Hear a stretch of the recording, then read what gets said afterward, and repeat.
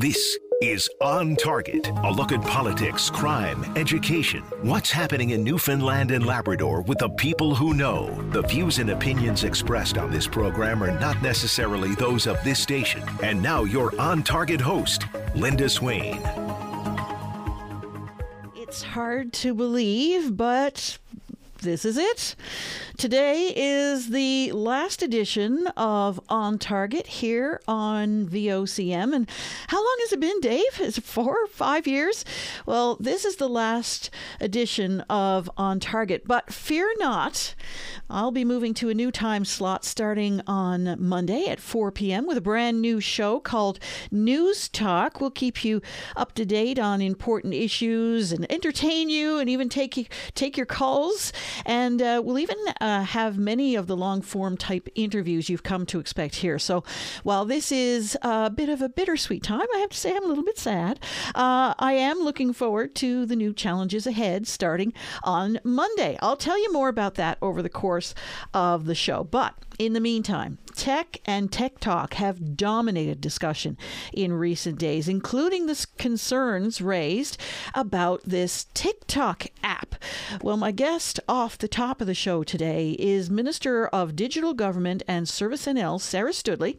As you know, her department is very broad and is responsible for a number of important aspects of our daily lives. And she joins me now. Minister Sarah Stoodley, well, the department issued a release not too long ago advising that insurers and brokers be encouraged to discontinue best terms pricing to help consumer protection. What are the concerns there? Sure. So best terms pricing in, I guess, a commercial insurance world would be when, like, a broker takes different pieces of the risk and spreads it out amongst different insurers, where each one would essentially quote on a different part of the risk. And in the best terms model, all coverages are then priced based on the highest rate quoted by any insurance company. So it's really, I guess, really bad for consumers and for someone like a condo board when they're getting insurance coverage, because it would be the most expensive because it's based on the highest rate quoted by any of the insurance companies. So on the good side is that this is kind of on the way out. We've spoken with all the insurance regulators across the country, and everyone is really aligned that, this is not appropriate practice. We issued a bulletin a few weeks ago saying that, this is not acceptable practice in Newfoundland and Labrador. We called on everyone to discontinue this practice. But also on the insurance side, they tell us that this is not something that they are planning on doing. So, I would encourage anyone, if you get a contract or a quote from your broker or your insurance company and it talks about best terms pricing, they shouldn't really be doing that. And our expectation and what they tell us is that they're going to discontinue that. And so if we find that they don't abide that, we'll certainly look to take stronger action. But at the moment, we've issued a bulletin saying, this is not appropriate. Don't issue contracts on this kind of best terms pricing terms. And so we're really trying to keep consumers in mind here. So you say it's on the way out, but is it still being used in some jurisdictions? So we're told by, the Insurance Bureau of Canada, for example, that this is not something that's being used or written right now with insurance policies. That's not to say they have, I'm not sure that they have, can guarantee that 100% across, all insurers. We issued a bulletin calling on all insurers and brokers to discontinue this practice, specifically as of July 31st, 2023. And so if we find that insurers are still offering best terms policies and quoting them for residents and companies in Newfoundland and Labrador, then we're certainly prepared to take, I guess, stronger legal action. So right now it is allowed within our insurance legislation, but we would certainly look to change that if it continues, if it doesn't stop as we've asked to stop. Now, everyone is talking about TikTok, the U.S., the EU, now the federal government, all discontinuing or taking TikTok off of government-issued devices. What's the provincial government stand? So thank you, Linda. That's an excellent question. So, in terms of our OCIO and the government technology, we are always looking at the risk to, government data and personal data. And so especially with the Canadian government announcement this week, obviously our teams have really dove in, and our teams were on calls with their counterparts across the country, as well as the Federal Chief Information Officer. So, Linda, I can tell you that as of Thursday, we will not be allowing TikTok on any government cell phones or mobile devices. So it will automatically be removed. And so based on, what we've learned in our discussions with the federal government, based on what we know about TikTok and, how it uses data on mobile devices, it's not something that we're prepared to we don't think it's appropriate. So all government devices will not be able to support TikTok. It won't be available, and people won't be able to download it. If they have it on their phone already, it will disappear. And you're able to take care of that? The provincial government is able to take care of that itself, or do you have to ask that each employee make sure it's gone? So on government-managed, Newfoundland and Labrador government-managed mobile devices, we're able to do that. So if someone wants to delete it, they certainly can, but it won't be on their government-issued phone anymore, and we can kind of change the settings so that they can't download it. In looking at, I guess, what TikTok has access to on phones, and I guess really TikTok, we've seen, and anyone can see in a range of media stories, that TikTok has a lot more permissions. It uses more permissions on your phone than it really needs, aside from some kind of allegations and things that you can read about online about how TikTok has used this data, maybe maliciously. And I do think, Linda, it's important for everyone to understand that all the apps you have on your personal phone collect information and store that and use it for a range of purposes. I think we all know that when we have Facebook on our phone, Facebook uses the data about us to show us ads. And, there's a lot of ads on different social media apps, for example. And so TikTok, they would be using our information to show ads, but also for maybe other nefarious purposes, which we think can't fully control. And when you look at the amount of information that, say, TikTok would use versus Facebook or Instagram, I guess as a government, and, we've heard from the federal government now that TikTok uses a disproportionately higher amount of personal information than it needs, and so we're now banning it from government phones. And it is a significantly more risk than other apps like Facebook and Twitter. So I've personally deleted TikTok from both my government phone and my personal phone. And I would recommend, I think it's a good opportunity for everyone to sit back and think, okay, well, do I use these apps? If maybe you have apps on your phone that you don't use anymore, you might want to consider deleting, and just have a second thought about, are you comfortable with all the information, let's say, that Facebook might have about you? And certainly in light of these new things about TikTok, are you comfortable? I think it's important for everyone to think about, are you comfortable with TikTok having that information and what they may or may not be using that information for? Are there any concerns about what data it might already have collected? Well, all of these kind of apps have access often to your, photos, your contacts. TikTok in particular has access to your very precise GPS data.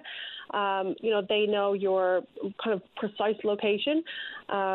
We know that they can see, what type of device you have. They can see what types of audio devices are connected to your phone. They can look at all the, a few different settings that you have on your phone.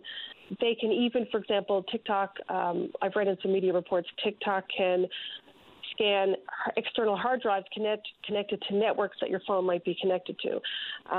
So, within government, we have a lot of different approaches to keep everything locked down. So I don't think anyone's, data has been at risk or anything. This is just kind of a proactive effort that we're taking, and I thank the government of Canada for taking the lead on this.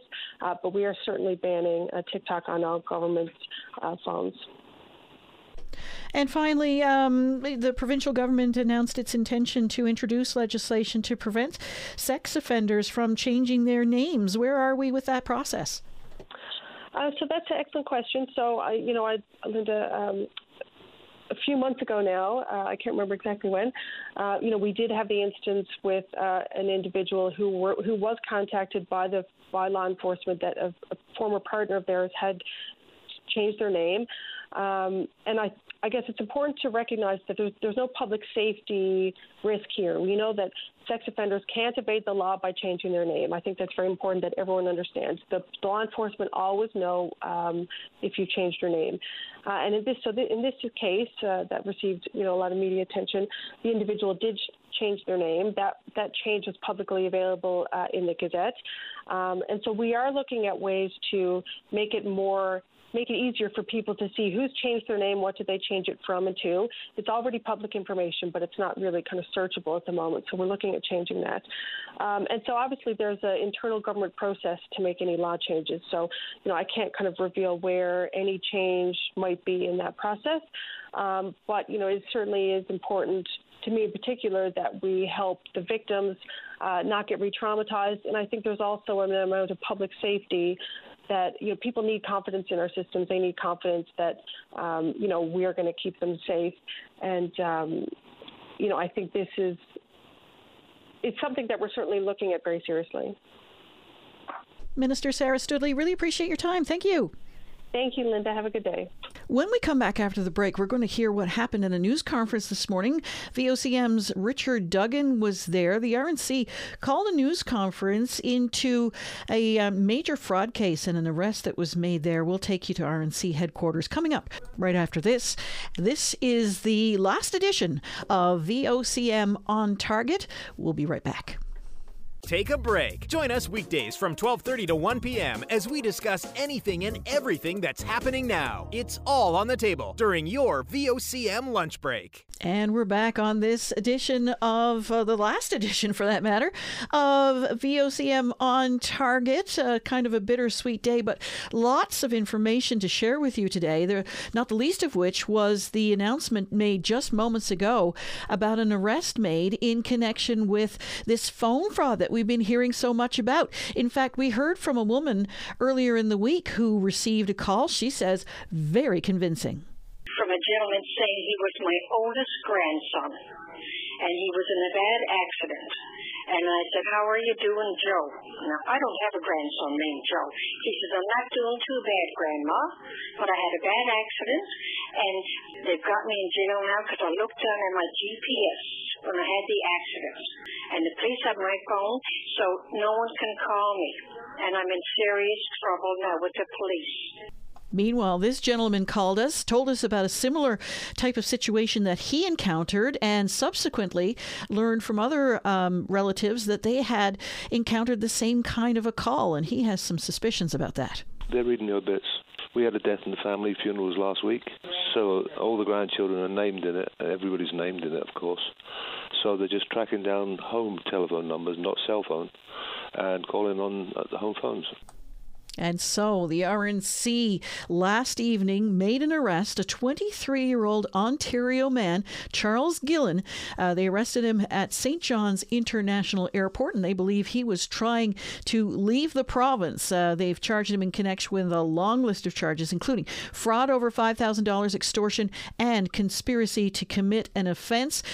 He's scheduled to appear in court today, if he hasn't already, and they expect that more charges could be pending. So here's what RNC Constable James Cadigan had to say to reporters just moments ago when he announced the arrest. All right, so welcome to the RNC. I'm here today to talk about a fraud investigation that occurred this past week. So in the past week, from February 28th to March 2nd, the RNC received multiple reports relating to a scam which was intended to defraud senior citizens in our community. In all these incidents, the senior citizen would receive a call from an individual pretending to be a family member who had been arrested and placed in jail. The portion of the call at that point was short in duration, and it was followed by a second individual that would speak to the senior, advising that they are a police officer or lawyer or some person involved in the legal system. The senior was then informed that they need to pay money in order to obtain bail for their family member to be released from jail. A phone number was provided to the senior, who were told to call back once money was withdrawn from their bank, and they were informed at that point that an individual would attend their home to pick up that money. In some of the cases reported to the RNC, there were thousands in loss. The RNC's Economic Crime Unit launched an investigation into these events, engaging significant resources of the Criminal Investigation Division.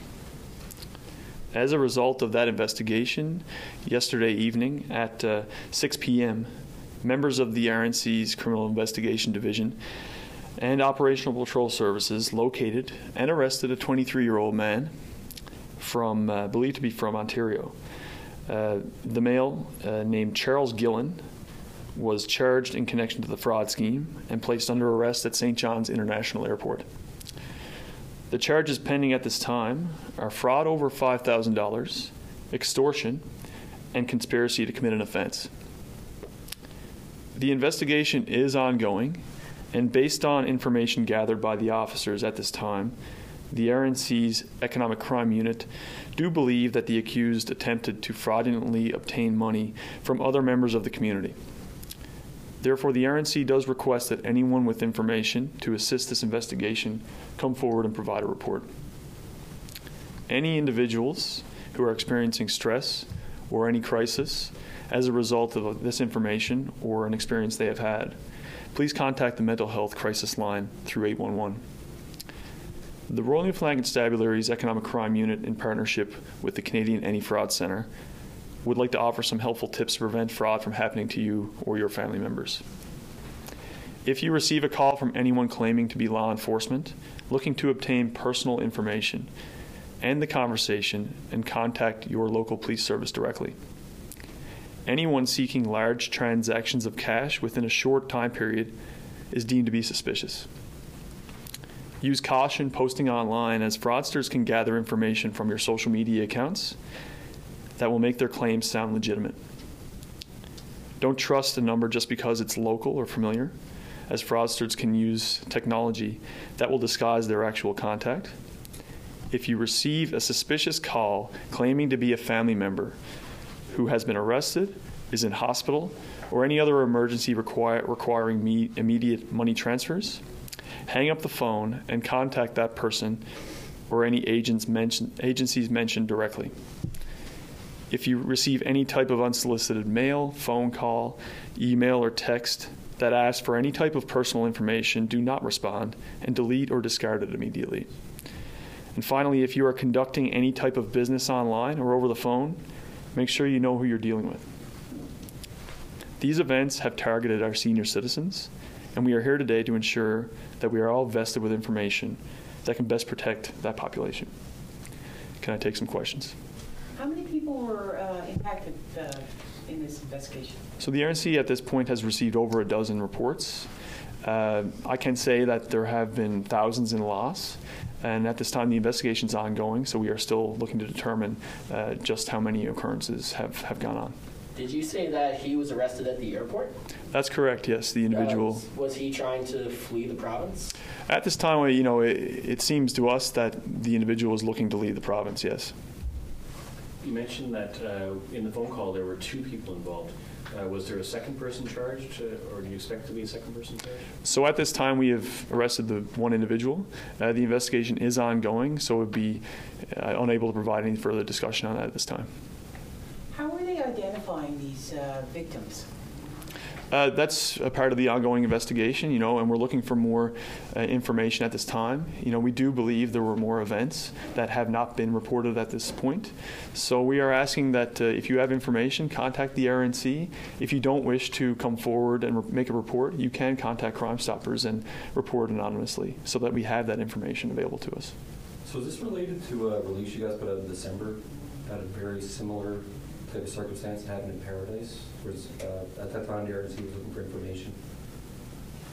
23-year-old man identified as Marilyn Cornayor in Paradise. It's exactly the same situation. Okay. I'm not familiar with that particular. I actually was not working at that time. But what I can tell you is that these fraudsters that we're referring to them as, they're using any techniques whatsoever. They're ruthless and they're desperate, and they're willing to take advantage of our vulnerable population, as we've seen here in this event. Does this person have any sort of a criminal record that you're aware of? So we're not able to discuss any criminal history at this time. What I can tell you is that person remains in custody at this point and will appear in provincial court in connection with these charges. Where in Ontario is he from? At this time, I don't have that information. Once we learn more about the origin of our suspect, we would share information with police services to ensure that if there were other events that we can learn about those particular incidents. Can you share anything about a potential motive? I mean, the motive here is to gain money in any means necessary to profit at the expense of senior citizens. Do you know when he's appearing in court yet? Is it today? It's scheduled for today. I mean, the charges are submitted, so if not having already appeared, I would imagine it would be this afternoon. And you mentioned he's charged with fraud over $5,000, I believe? That's correct. Can you say if it's tens of thousands of dollars that were stolen? So right now, I wouldn't be able to discuss that. It is before the courts, and the investigation being active, we don't want to disclose the value at this time. How common is it to see these types of scams? I mean, scams are more common as time passes here. It seems like we have a new form of tactic coming forward on a daily basis. And that's why it's important that once we get this information, we share it, and that we all take time to speak to our family members and ensure that they're vested with this information as well. It's important to have red flags and identify when something is suspicious. As we have said here, if you're looking at a scenario where you have somebody looking for a large sum of money in a short period of time, that is deemed to be suspicious and should not be, followed. And how did the person receive the money? So we have information that they would look to pick up the money from the person they were calling. So it's not like a gift card scam or anything? You got to buy these gift cards? This event involved cash. That seems like it should put up a red flag. I mean, would your advice be to seniors if someone says they'll come pick up money from you that you should suspect that it's a fraud? Most certainly. These are suspicious events, and anybody looking for money in a short period of time or stating they are police or other legal services, they are not going to come to your house and pick up money. Can you talk about how vulnerable seniors are to things like this? I mean, I think that it goes back to, good nature. Individuals are, automatically good-natured, and when they're seeing an opportunity to help a family member or somebody close to them, they're going to jump at that opportunity to support their family. And here's what we have: a scenario where good nature is the downfall, and that's why it's important that we share this information and make this education available to everybody in our community. That's RNC Constable James Cadigan outlining the arrest made last evening in connection with this telephone fraud we've been hearing so much about. Someone calling seniors in particular saying, "Hey, Nan, hey, Pop, I'm in a bit of trouble. You need to send me some money." And it turns out to be a fraudster, and people lose their money. In this case, as you just heard James Cadigan say, some people have lost thousands of dollars. The investigation is ongoing. If you have any information that you want to pass along, by all means, contact the RNC. We'll be back in just a moment. When we come back, we're going to hear from the Mayor of Whitburn, Hilda Whalen, and she's not pulling any punches. Stay tuned. We'll be right back. Saturday morning, join us for the Irish Newfoundland Show. Send your request to irishnl@vocm.com or submit them online at vocm.com. And we're back. This is the last edition of VOCM's On Target. We're changing things up a little bit. I'll be taking over a new show now that's going to be starting at 4 o'clock, running till 5 every day, Monday through Friday, starting on Monday, and it'll be called News Talk, and it'll be a lot of the same things you can expect, you expected to hear here, only moved to the 4 to 5 o'clock hour, and we'll be doing some exciting things, including taking some calls from the public. So stay tuned for that. We'll have more coming up in the next little while.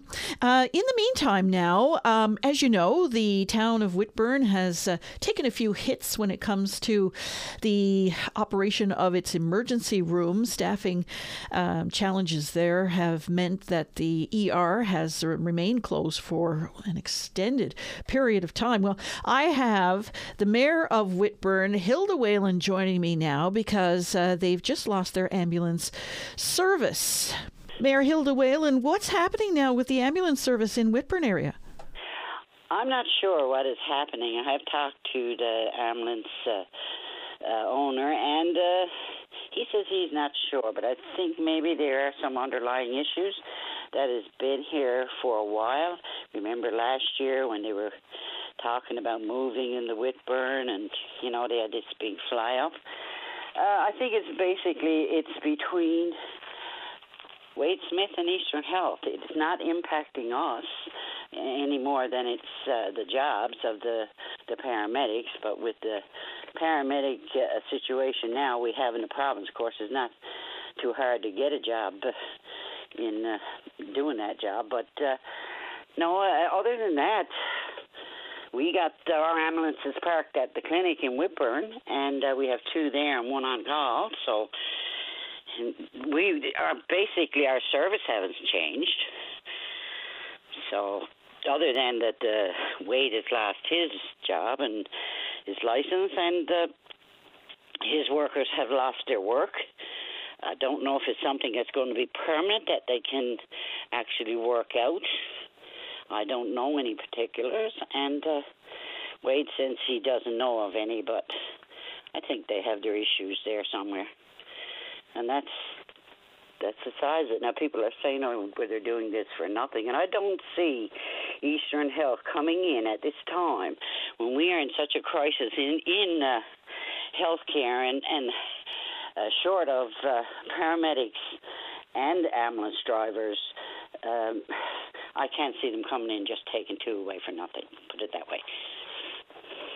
So where does this leave the town now? I mean, you still without your ER. Any updates on that process or situation? The ER is, I'm constantly talking to administration in Eastern Health, and last call I got yesterday is that our minister is over in the UK doing some retention. I told him to go to Australia. There's 50 over there waiting for residency, might you know. But I think next week I'll get a call, early next week, setting up an announcement that we have a doctor, nurse practitioner, and a nurse that will be there, I guess, for so many hours, probably 8 hours. That was the original deal. For 8 hours a day with no emergency, like emergency, he would go on to Carbonear or St. John's until they can get more doctors and return our full 24-hour care. So you must be encouraged by that. Yeah. So, you know, there's one of these things you hope and pray for. And that's it. There's nothing you can do. If that were money, I'd have it. But it's not money. And it's not only just provincial either. And it's not as simple as the Premier says, just give me a call and come home. Well, those Canadian doctors in Australia, and the president of the Association of Doctors who are training foreignly in foreign countries, she said that they go there with, because they have asked her to intercede on their behalf, and she said when she goes to them, it's like, we don't have any residencies, don't bother us, and if they do get to put in an application, it'd be 6 to 8 months for to even hear anything back. So this is not only provincially, and I'm always on the horn and writing the minister and of the province and the Premier, but now I'm writing Trudeau and our health minister and our members in Ottawa. Look, take a look at this, because, you know, that's what they had to do with our own provincial physicians and surgeons, remember? They had a restriction there that was causing us problems, and I think it needs to happen up there too. So I don't know how the Premier is going to bypass the physicians and surgeons at Ottawa and bring them right to Newfoundland. Maybe there is a way to do it, but I think there needs to be a little more working together there. So you mentioned Australia. Any idea why that's a jurisdiction we haven't really tapped into yet? I don't know, and I haven't had an answer back. I've wrote about the Premier, and I've mentioned it to I don't know how many, and I have no idea. But I will get to the bottom of why. I know that it's a residency. They're not training working doctors. They need a residency. They've completed their education. But then that shouldn't be a problem either, you know, to take a dozen that way. But so you got to remember, Linda, the government they're slow on the uptake. Like, you take the physicians and surgeons there in 1920, 100 doctors went. So many they didn't renew by the 1st of January, probably because the pandemic was on. They lost their license, and 60-something didn't renew their license. And they did not seem to deem it important enough to, you know, to inform your CEO. The CEO informed the minister, hey, go, you might be able to save half of them, right? It's the way things are. Like, they're working independently here in Newfoundland, but who knows? Maybe the connect for some of the foreign doctors, like in Australia, it's happening from Ottawa. Maybe that's something they should be having. We got 6 members up there. Put them to work to find out what's going on. So how did you become aware of the situation in Australia?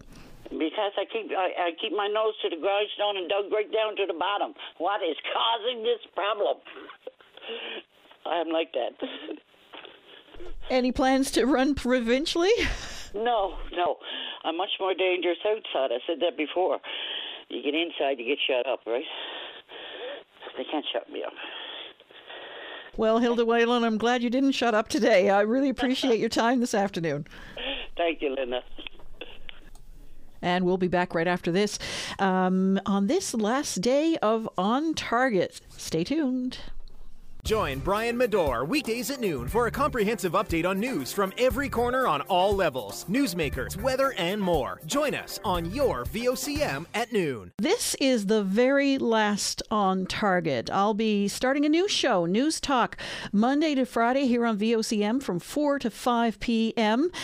Starting this Monday. So I do hope you're able to join us then. In the meantime, on the theme of Canon, I thought I'd share with you one of the most popular On Targets I ever hosted. It was with retired Major and author Harold Scarrup of New Brunswick, who joined us on the show way back on June 9th of 2021. And Dave, you managed to find this in the archives. Thank you so much for this. I have to say, I never received so much feedback from the audience as I did from that particular show. So, on the theme of going out with a bang, here is Harold Scarrup and part of our conversation on the canon of Newfoundland and Labrador. And how the heck are you? I'm good. How did you get roped into this particular project? I was an instructor at our tactics school in Base Gagetown, New Brunswick, and we had some issues with the museum, a turnover of staff. My boss sent me over to say, look, check on it. We need to keep this museum working. So I got over there and I did a little bit of an inventory of all the armored vehicles on the base. We have a good number of tanks and armored vehicles that we show people on tours even now. But when I put the catalog together, a bunch of the old gunners over at the Royal Regiment of Canadian Artillery School took me aside and said, what the heck is the matter with you, man? Don't you know tin hats, black hats, a few tin cans in the First War, shot to hell in the Second World War, nothing much to tell since. Don't you know, right up the road there in the Bay of Chaleur off the coast of New Brunswick, Jacques Cartier, first recorded use of cannon in North America, 1534. Why don't you do a little bit about gunner history? Maybe you learn something, boy. Okay, we'll take that serious and start putting the guns together. Well, of course, the way things work when you start talking to one museum and then you talk to another one, they're saying, well, why don't you do it for us too in Ontario and then now Manitoba, and good grief, I wound up covering all of them. Having lived in Newfoundland way back in the day, I went to a place called the College of Trades and Technology in St. John's and a few others. I used to walk around Signal Hill and photograph the cannon there and down on the harbor, the 4.7s and so on, and had a great interest in them. The one thing that really got me was there were two great big old 15-centimeter howitzers, big guns, in front of the Pleasantville Legion. I photographed them back then, and a while back I went back to Newfoundland, was visiting a place, and noticed there was only one. I talked to an individual that should be well known to you by the name of Nelson Sharon. He's long since passed, but he was restoring these old guns, and he said that somebody in the city noticed that the wheels had rotted off of one of these guns. They're 100 years old. And he had the city drag it off to a landfill, and that gun has disappeared. Many men lost their lives to grab this thing, and there was a great deal of kerfuffle and political hassle to bring this thing to Canada, and it's gone. Just gone. I thought, that's not right. So they need to be cataloged, they need to be tagged, and people need to know where to go find them. You've got guns there from Queen Anne's time in the early 1700s, King George III. I mean, there are rare guns and there are interesting guns, but they're all over Newfoundland and in the waters off the coast from sunken shipwrecks. I couldn't think of a more fascinating subject to talk about. Well, it is interesting. How many cannon were you able to catalog here in Newfoundland and Labrador? Oh, ouch, several hundred. And then, of course, a couple of the scuba divers, Neil Burgess in particular, with the Shipwreck Preservation Society, said, how come you've listed all the ones on the ground and you didn't mention the ones in the shipwrecks off the coast? Holy smokes. Most people aren't going to be able to get to see them, although as a scuba diver, I do appreciate that you want to. And so there are many that, are counted but not necessarily visible and not found, but we know they're there because the ship went down with a dozen guns or so. So the exact number, let's say several hundred for Newfoundland alone, several thousand for Canada. Here's the awkward part for the rest of Canada. For example, in 1919, they brought back 532 German World War I cannon and several hundred trench mortars and a lot of machine guns. And Newfoundland was allocated a certain number as well from the British because, of course, it wasn't part of Canada at the time. The British gave it to them. In 1942, the Canadian government came back and said, we need the scrap iron to fight the Germans again. If your cannon isn't part of a war memorial or in a museum, send it back. We need the scrap metal. And I counted for more than 300 that were definitely cut down and scrapped. And here in New Brunswick, for example, but not in Newfoundland, the city of St. John said, that's not good enough. We've got cannon from Queen Anne and King George's time, and we're going to give you those to be cut up too. And for my province, most of them were also cut up from that time. So when you find a few remaining, they're a lot more rare than you think. Now, what's interesting is Newfoundland had a pretty solid catalog of the things that they collected and saved.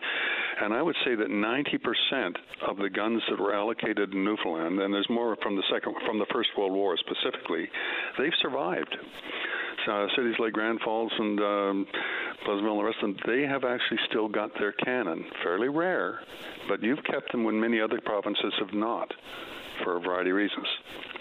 Now, one of the things that on the catalog, there was a Whippet tank, one of which exists in Camp Borden in Ontario.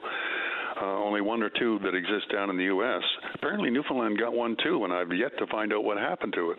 More interestingly, you had a German Zeppelin parts of a great big dirigible, one of the balloons. Those parts went into storage, and nobody seems to know what happened to them. But I'm convinced that because of the high percentage of the cannon that came to Newfoundland after the First World War were preserved, maybe those are still out there, and that's where I need your listeners to be the spies and sleuths. Find and save our history. To me, it's really important. There are a number in private hands. Carboneer has 3-pounder naval guns, and of course Signal Hill. There are more modern guns like 105 millimeter and 6-pounder. The 105 pack howitzer was used up until the 1970s. Grand Falls and St. John have 25 pounders, which were the mainstay of the Second World War. And there are French cannon that go back before Confederation that are sitting in Fairyland.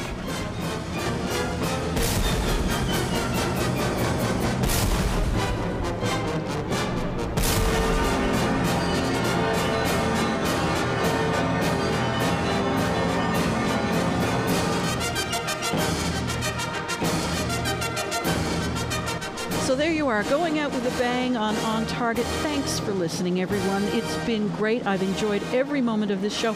I hope you've enjoyed listening. But stay tuned now, starting Monday, with a new show, News Talk, starting at 4 o'clock here on VOCM. I hope you were able to join us there. Thanks so much, everyone, and have a great weekend.